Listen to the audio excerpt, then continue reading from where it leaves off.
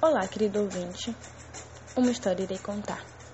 Depois de pensar bastante, no cordel resolvi arriscar. E uma aula sobre fotojornalismo uma aluna vai dar. Começando na Alemanha, 1880, uma foto em jornal resolveram publicar. Apesar da dificuldade, não encerrou lá. E no século XX, quase todos os jornais, imagens começaram a adicionar. E para o povo, tal novidade só vem para somar, mudando a visão da massa e ajudando iletrados a melhor se informar. Era uma nova era, com imagens para ajudar, e importantes nomes começou a formar. Roger Fenton é um deles. Homem advogado resolveu fotografar e para a Guerra da Crimeia, junto com 4 cabras, saiu para registrar. Apesar da valentia, seu material não ajudava e suas fotografias nada de real sobre a guerra mostrava. Surge então Matthew Brady, que eventos políticos vivia a cobrir e novos equipamentos, criados por da guerra, passou a utilizar. Nos anos de 1862 a 69, uma guerra acontecia. A Guerra Civil Norte-Americana, Brady fotografaria.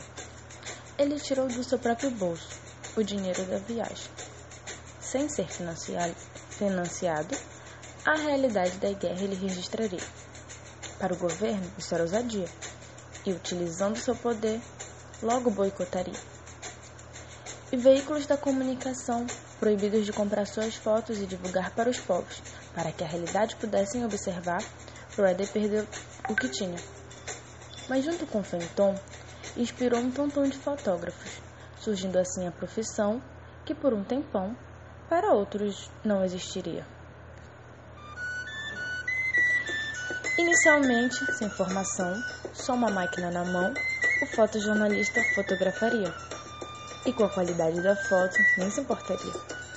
Por um tempo foi assim, mas uma nova era surgia e o fotojornalismo moderno apareceria. Aconteceu em 1930 a 50. Apelidado de Era Dourada, revistas passaram a ter reputação e agências de fotografias passaram a surgir desde então. A partir da década de 50, surge uma nova geração. Um pouco parecia com os anteriores à profissão. Brilham outros nomes, como Eric Salomon, que de um jeito novo produzia fotos no estilo de extração. Tentava se camuflar, para que o fotografado não pudesse lhe notar. E registrando uma visão natural, foi um jeito de inovar. Mas não teve um bom fim. Capturado pelos nazistas, foi parar em um campo de concentração. E como milhões de pessoas, terminou sua vida então. Agora, em 1947, uma agência criada, idealizada por fotógrafos, a agência Magno é apresentada. Um marco para o fotojornalismo, que dava aos fotógrafos o direito de serem donos da fotografia que resolvessem registrar, trazendo uma autonomia para o fotógrafo trabalhar. E então surge o cinema, junto com a televisão, que mostra uma nova oportunidade para o fotojornalismo no ramo da profissão. Surgem então os paparazzis, fotógrafos das celebridades, que ganham a popularidade mostrando os escândalos das personalidades que mais influenciam as grandes cidades. Hoje em dia, o trabalho melhorou, fotos chegam nas redações em segundos e o profissional até mais reconhecido se tornou. Obrigada por você que acompanhou essa aula.